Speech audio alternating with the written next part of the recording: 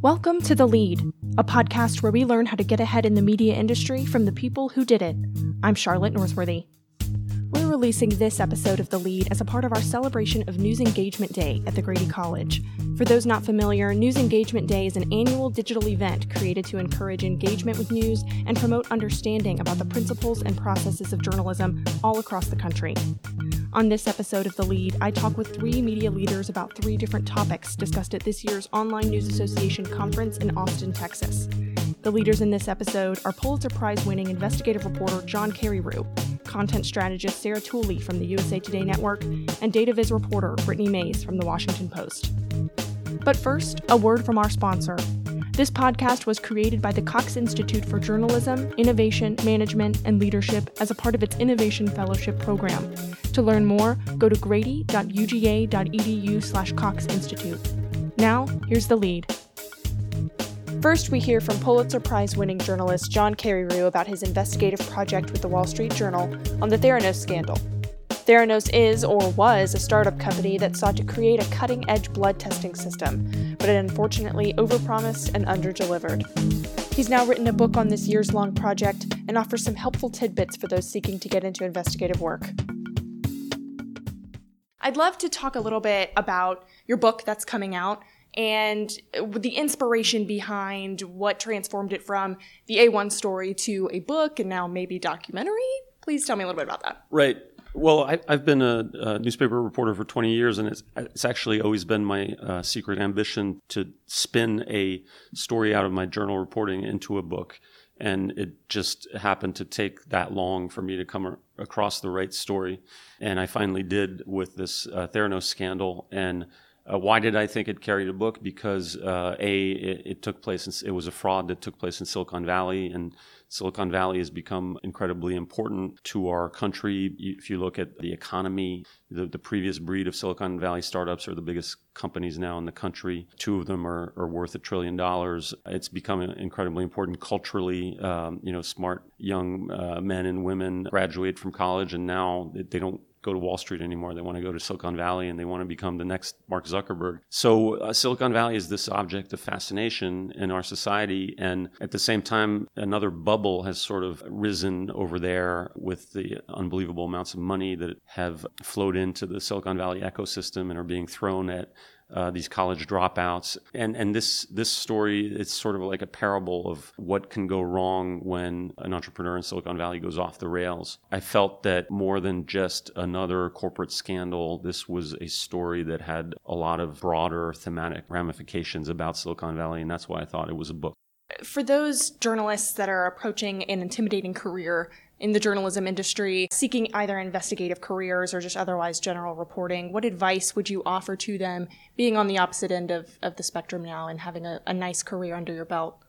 Right. Well, if we're talking about young people who want to go into investigative reporting in particular, I started my career in the mid-90s and I read All the President's Men by Woodward and Bernstein, and it was really inspired by that book, as corny as it may sound. But I think my view of investigative journalism at that stage was that it was really glamorous. And I've since come to learn that actually it's often not very glamorous. It's a lot of hard work in obscurity. Sometimes you hit dry holes, stories don't work out. Other times you do bring home the story, but it doesn't have the impact that you'd imagined. Really, it's difficult work, and it's work that requires, above all, persistence and perseverance. And so for, young men and women looking to get into this line of work, I think they should go into it with their eyes wide open about these things, and then if you're lucky and you do good work, sometimes you come across these career-making stories like the Theranos scandal. Those are a lot of fun and, very rewarding. Thank you so much, John. I appreciate it. Yep. Next, we hear from Sarah Tuley, content strategist for the USA Today Network in Texas. She's led teams in the social media space for more than a decade, so we talk about vertical storytelling and its place in journalism.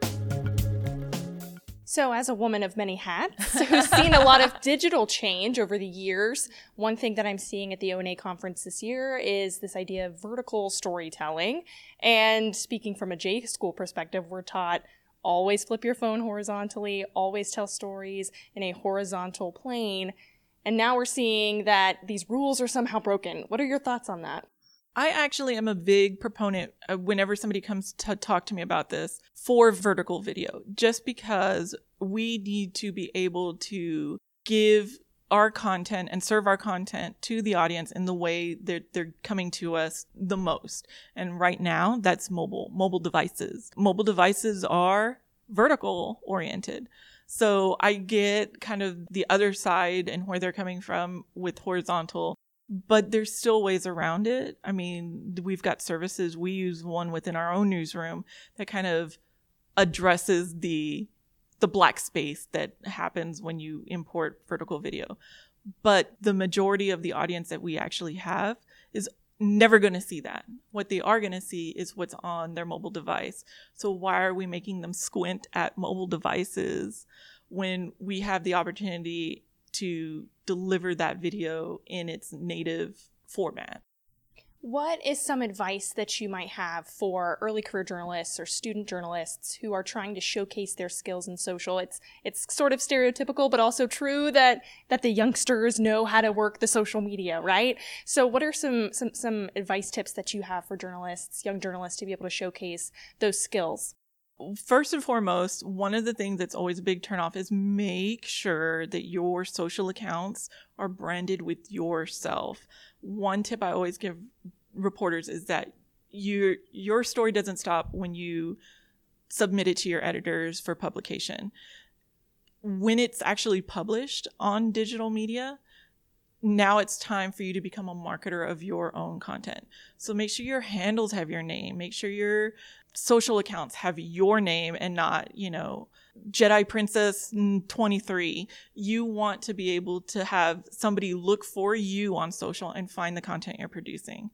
And the second thing I always say is try to keep, which is really, really hard in today's political climate, to stay impartial.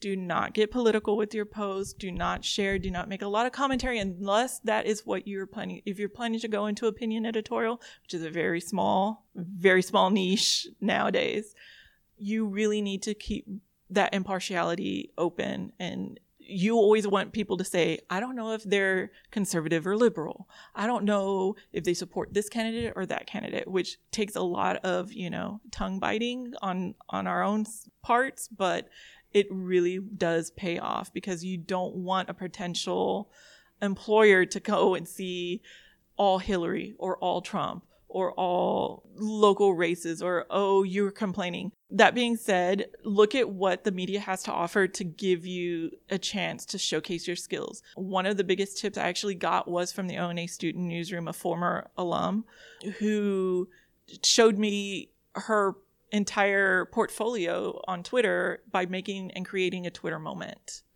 And so I could see all of her best photos, all of her best videos, all of the coverage and live coverage she's done, all in one spot. And she sends that out to potential recruiters, or if she makes a connection with somebody at a conference, she can say, well, you can see my work. It's a Twitter moment that's pinned at the top of my Twitter account. And I thought that was brilliant, because it's all about showcasing, especially when you're coming into a conference or a job fair, and making it easier for recruiters to be able to find your stuff and not have to kind of hunt through your news feeds or your time streams. Thank you so much for your thoughts, Sarah. I really appreciate it. No problem.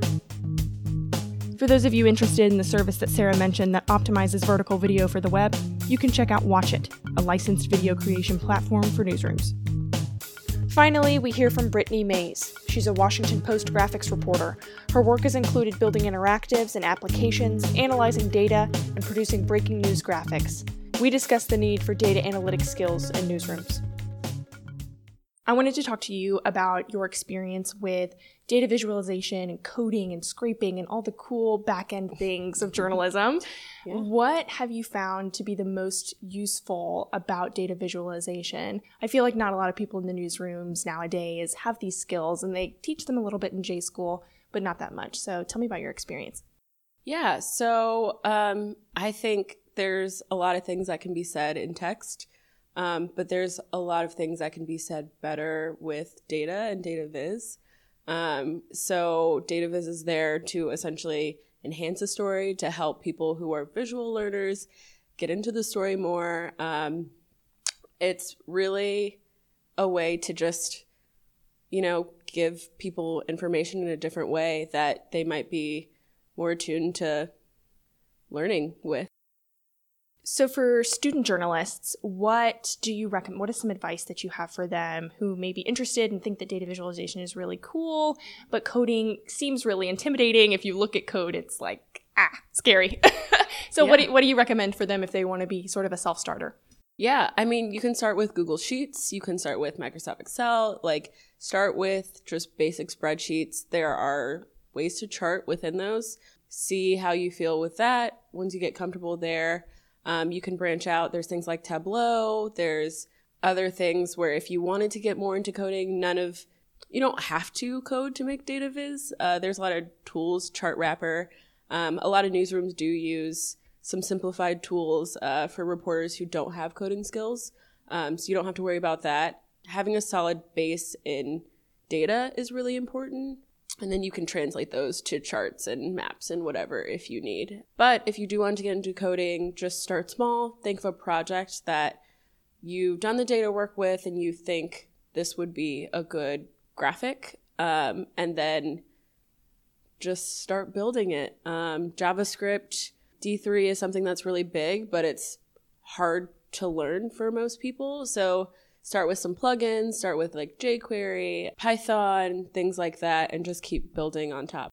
And as a final question, transparency in the news is highly prioritized nowadays in this administration that we're covering. So where do you foresee transparency in data visualization? Do you see data viz being more prioritized in coverage and incorporating data into coverage more and explaining how we got to the graphs that we got to? Where do you foresee this corner of news going?